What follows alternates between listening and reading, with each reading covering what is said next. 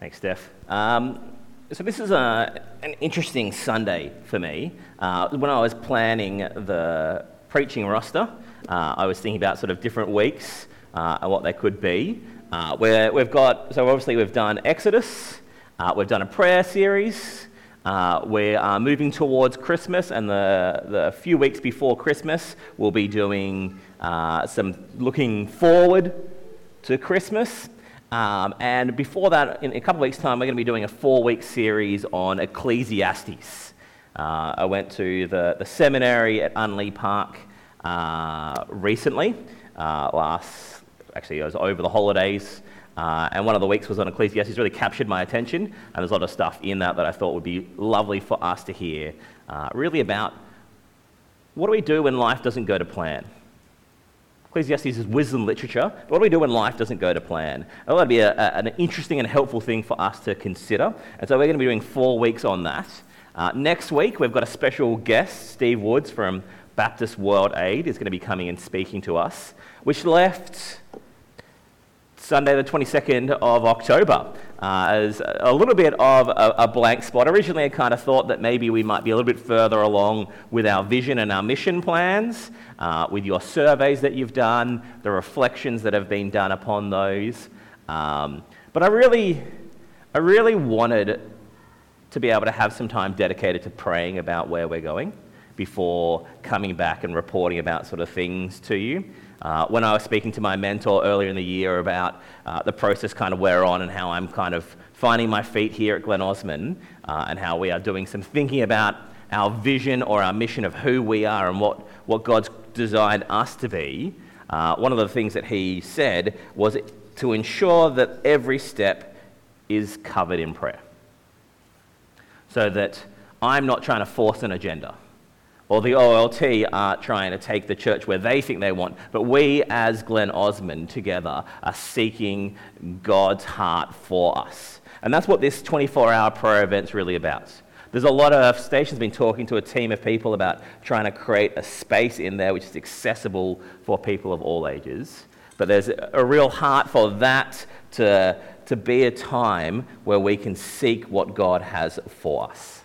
And so I'm not going to be speaking about the vision and mission today because of that. But one thing that captured my attention a week or two ago that I just started thinking that might be a helpful thing for us to think through at Glen Osmond is that when I was walking through the shops, I was walking through Woolworths and I saw this. Who can tell me what this is? Grace. A chocolate advent calendar. You're correct in some ways, but also incorrect in other ways, because this is a chocolate advent calendar designed by Cadbury, and I always seem to get a bit of a dud chocolate advent calendar, because Advent starts and then like a week in, I've only got like 3 days left until Christmas. But then I feel sad, I just pop another window and have a chocolate and I feel better. That's how they work, right? Because this has got 24 days, it's got like a countdown to Christmas, when really Advent starts on the 3rd of December. Did you know that? 3rd of December this year, it changes dates, and so if you are going by the chocolate Advent, you're starting early. I saw another great Advent calendar online this week that I was keen to get, but I don't know if I'll be able to get it past Laura. I got a photo of it, James. This one here. This is an Advent calendar based on the Die Hard movie. That's Hans Gruber, who's falling off the Nakatomi Plaza. And so each day he goes a little bit further down. It's not a family tradition yet, but I like to watch Die Hard at some point during the Christmas season, the greatest Christmas movie ever made. It's a fantastically fun movie, uses Christmas as a plot device. Speaking about it later, that's not what my sermon's about, take that down please. But I do think there is something about Advent and preparing for Christmas. Because that's what these kind of are. They get kids excited about Christmas. And we do things like you need to prepare for Christmas.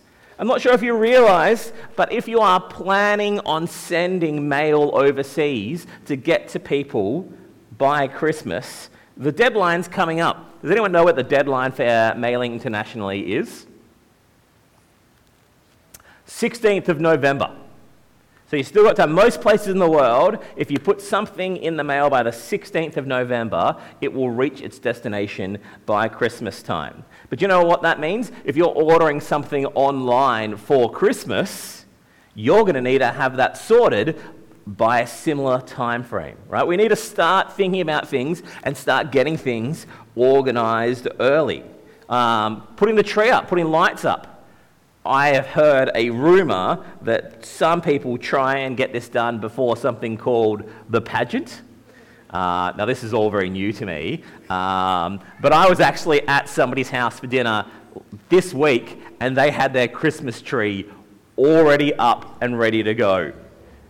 Granted that their job is in marketing, and they needed to start getting some Christmas things together, but still, I was like, it's October. What's going on? But sometimes people are starting to plan further and further in advance. Parents, those of us that have kids, or even just friends or family, present shopping. You don't want to leave that to the last moment. You don't want to be one of those, dare I say, absent-minded husbands running around on the Christmas Eve trying to buy the presents with all the crowds. We like to try and think in advance and try and make sure that we're not doing that last-minute dash.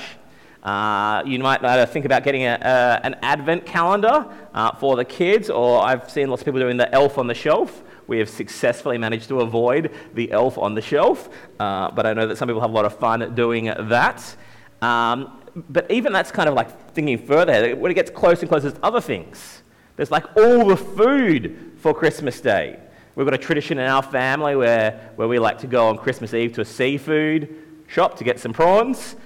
We don't love prawns, but there's something about just the excitement of being in a line that's about 45 minutes long to get some prawns that just screams Christmas for us. Christmas is a big deal, right? Christmas involves a fair bit of planning and preparation. And sometimes we get all of the practical things that we need to do.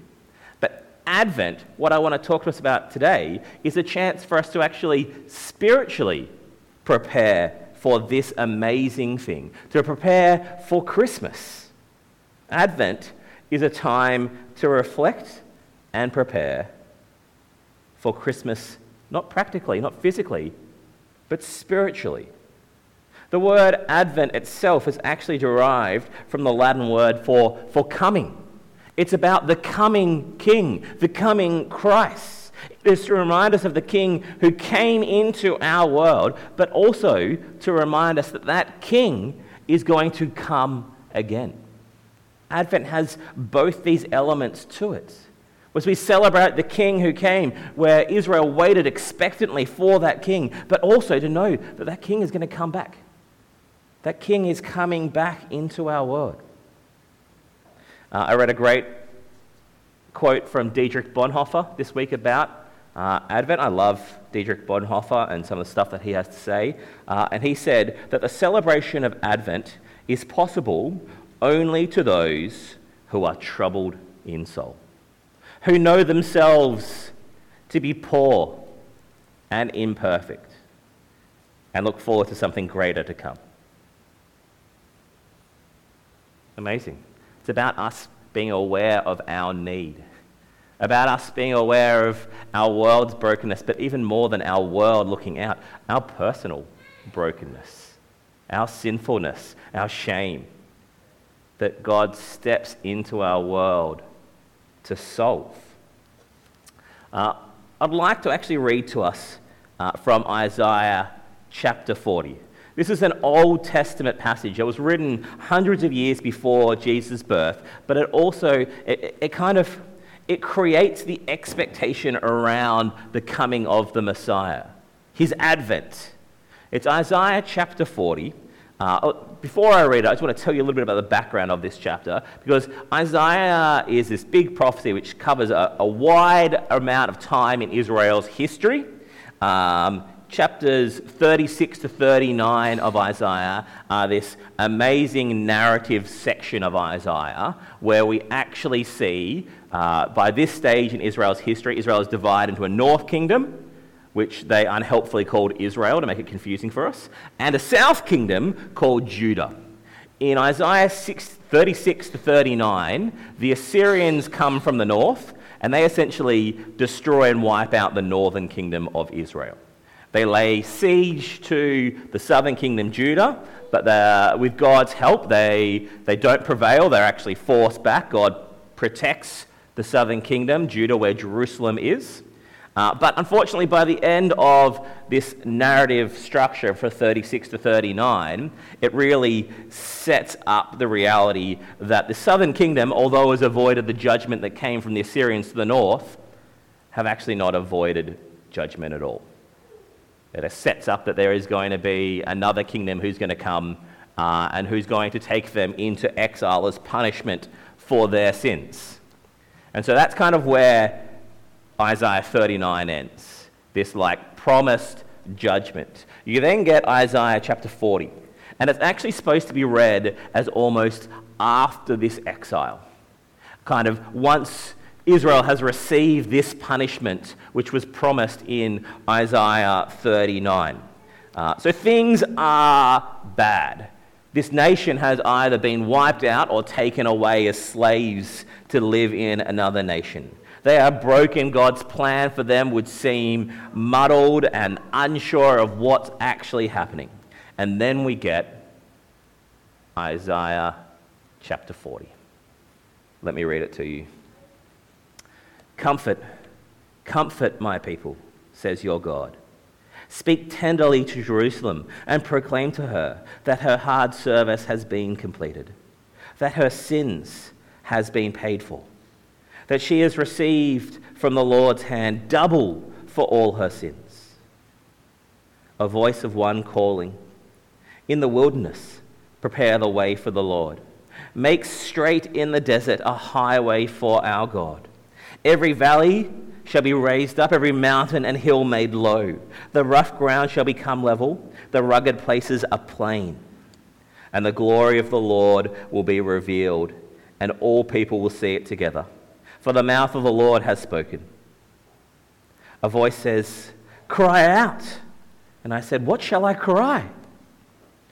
All people are like grass, and all their faithfulness is like the flowers of the field. The grass withers and the flowers fall, because the breath of the Lord blows on them. Surely the people are grass. The grass withers and the flowers fail, but the word of the Lord endures forever. You who bring good news to Zion, go up on a high mountain. You who bring good news to Jerusalem, lift up your voice with a shout. Lift it up. Do not be afraid. Say to the towns of Judah, here is your God. See, the sovereign Lord comes with power, and he rules with a mighty arm. See, his reward is with him, and his recompense accompanies him. He tends his flocks like a shepherd. He gathers the lambs in his arm and carries them close to his heart. He gently leads those that have young.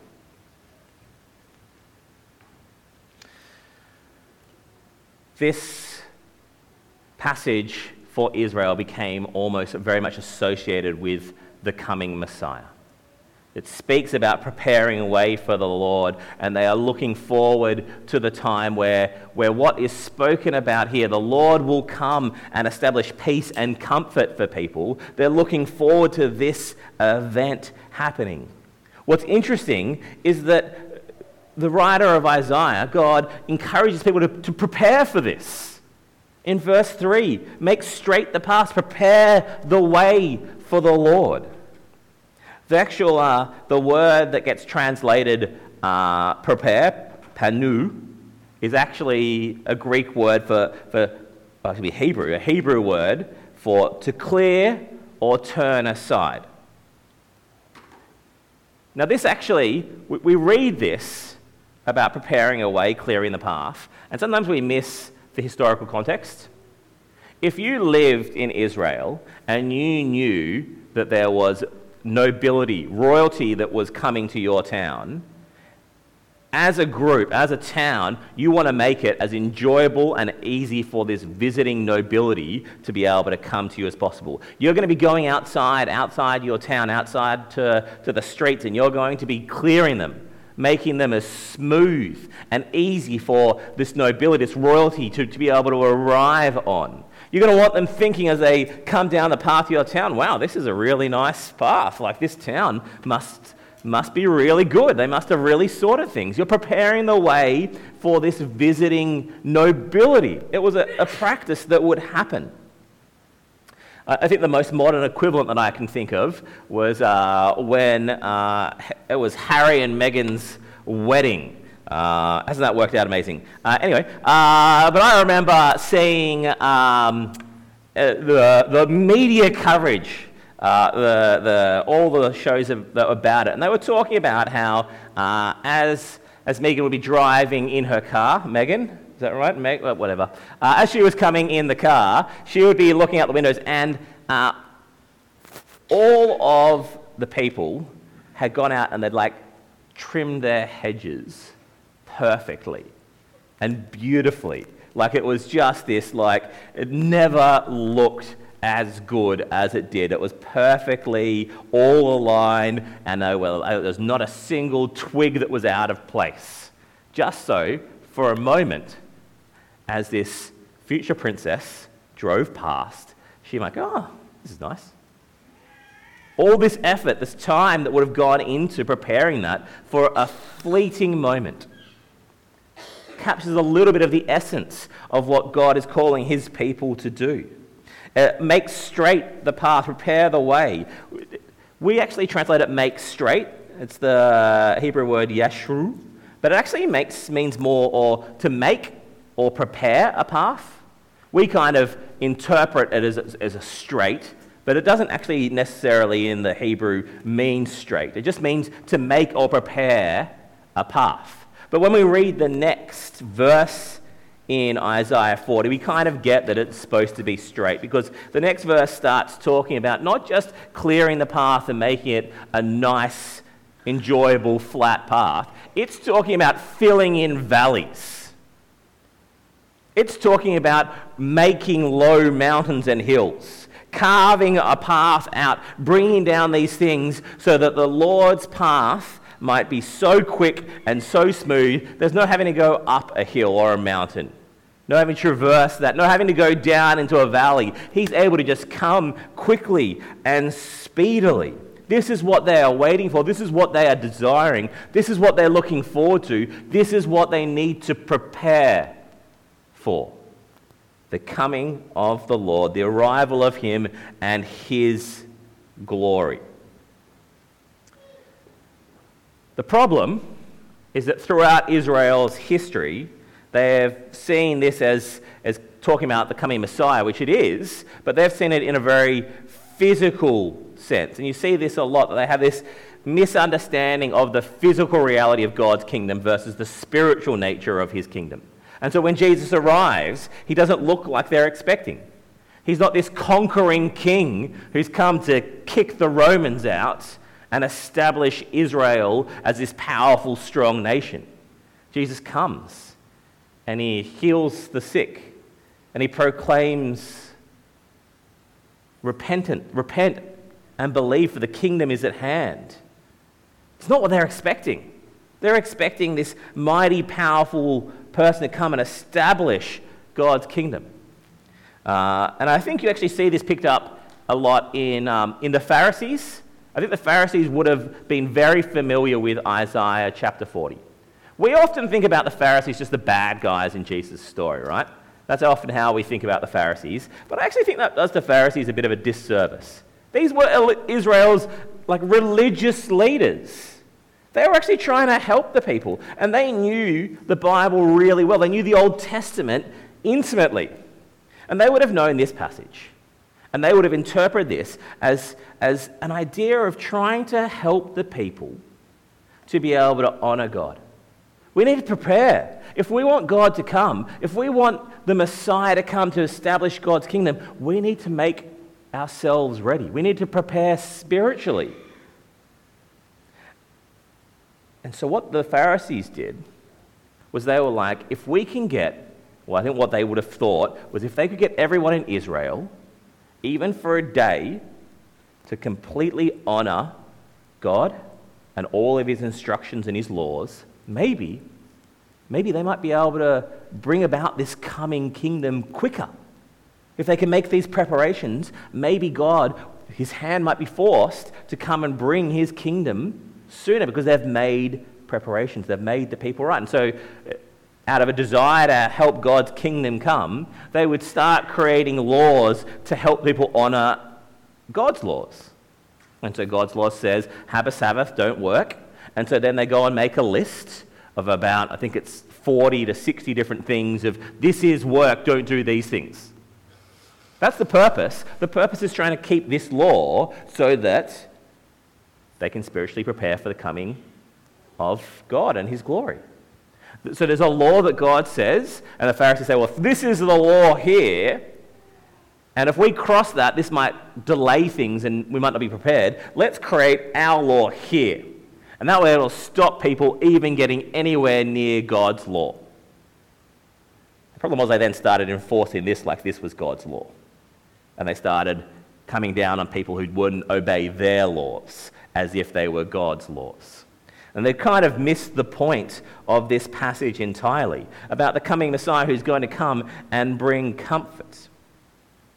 That is just a bit of an aside. It doesn't have much to do with where I want to go, but sometimes I just feel like we give the Pharisees a bit of a bad rap. They're just the bad guys. But when we actually understand their motivation, I think it helps make the story come a bit more alive.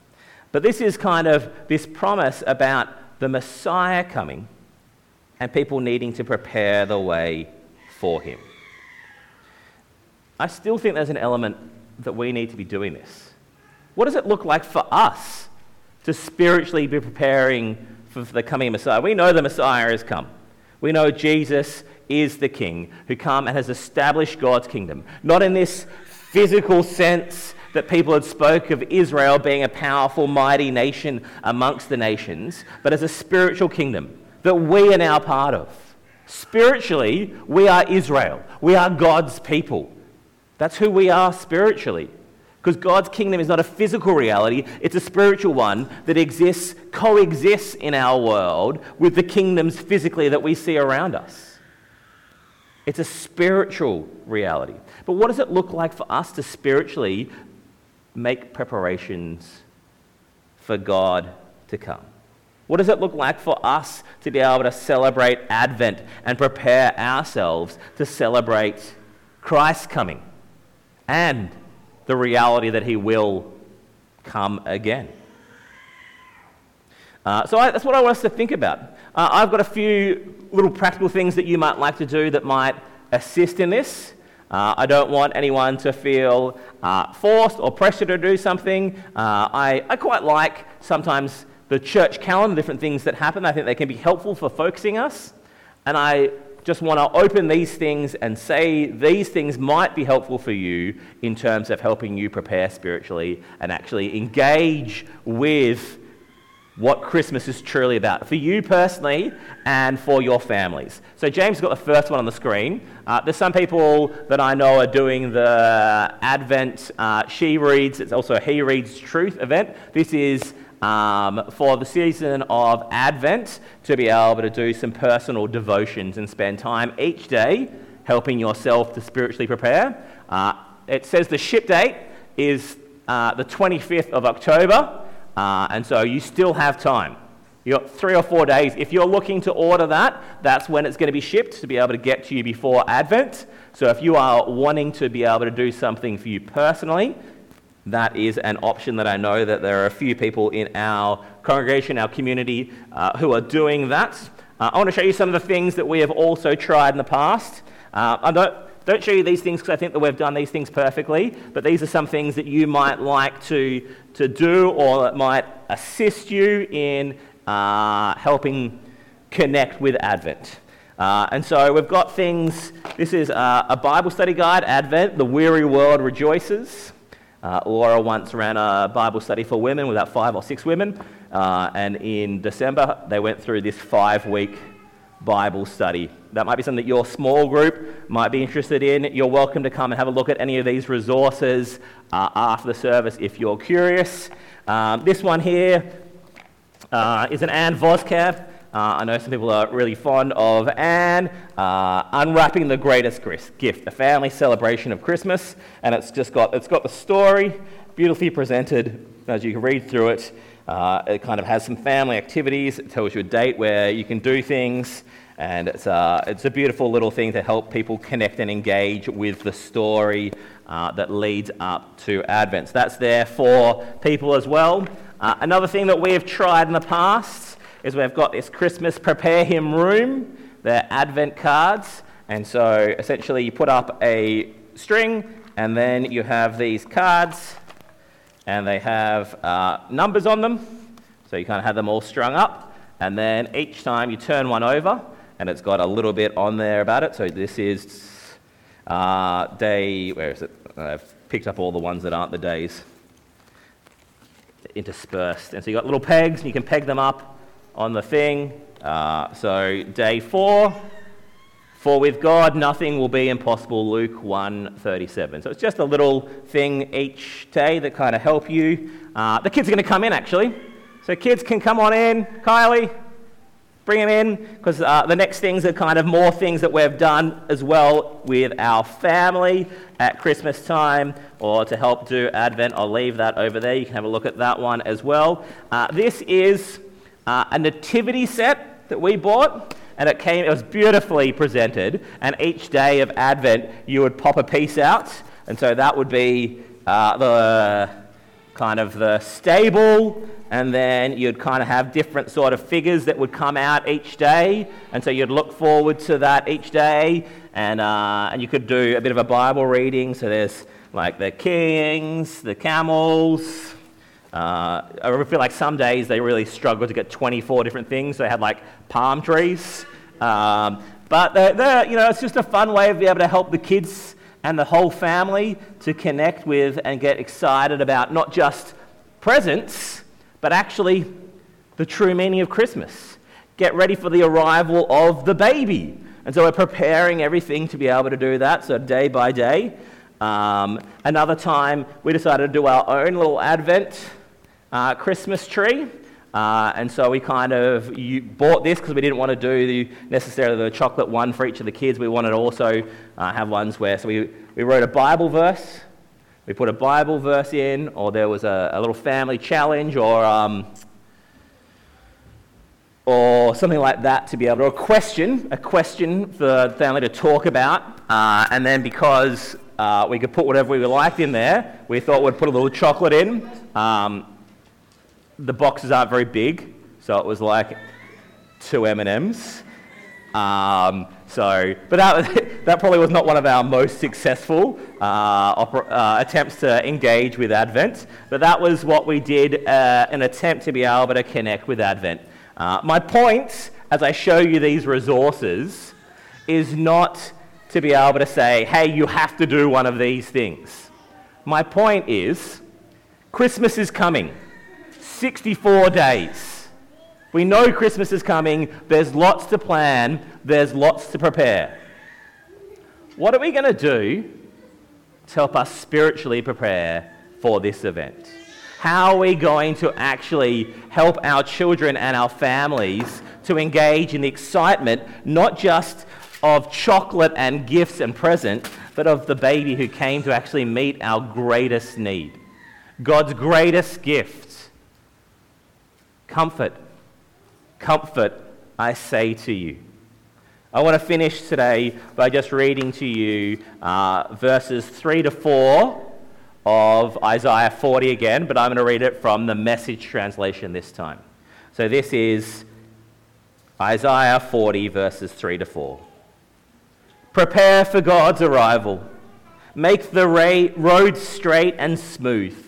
A highway for our God. Fill in the valleys. Level off the hills. Smooth out the ruts. Clear out the rocks. Then God's bright glory will shine, and everyone will see it. Yes, just as God has said. We have an opportunity this Advent to be able to do that, to allow God's glory to shine in our households, and hopefully for anyone who comes into our households during that period to be able to see that we are making preparations for the coming King. We are celebrating that the King has come and will come again. Amen.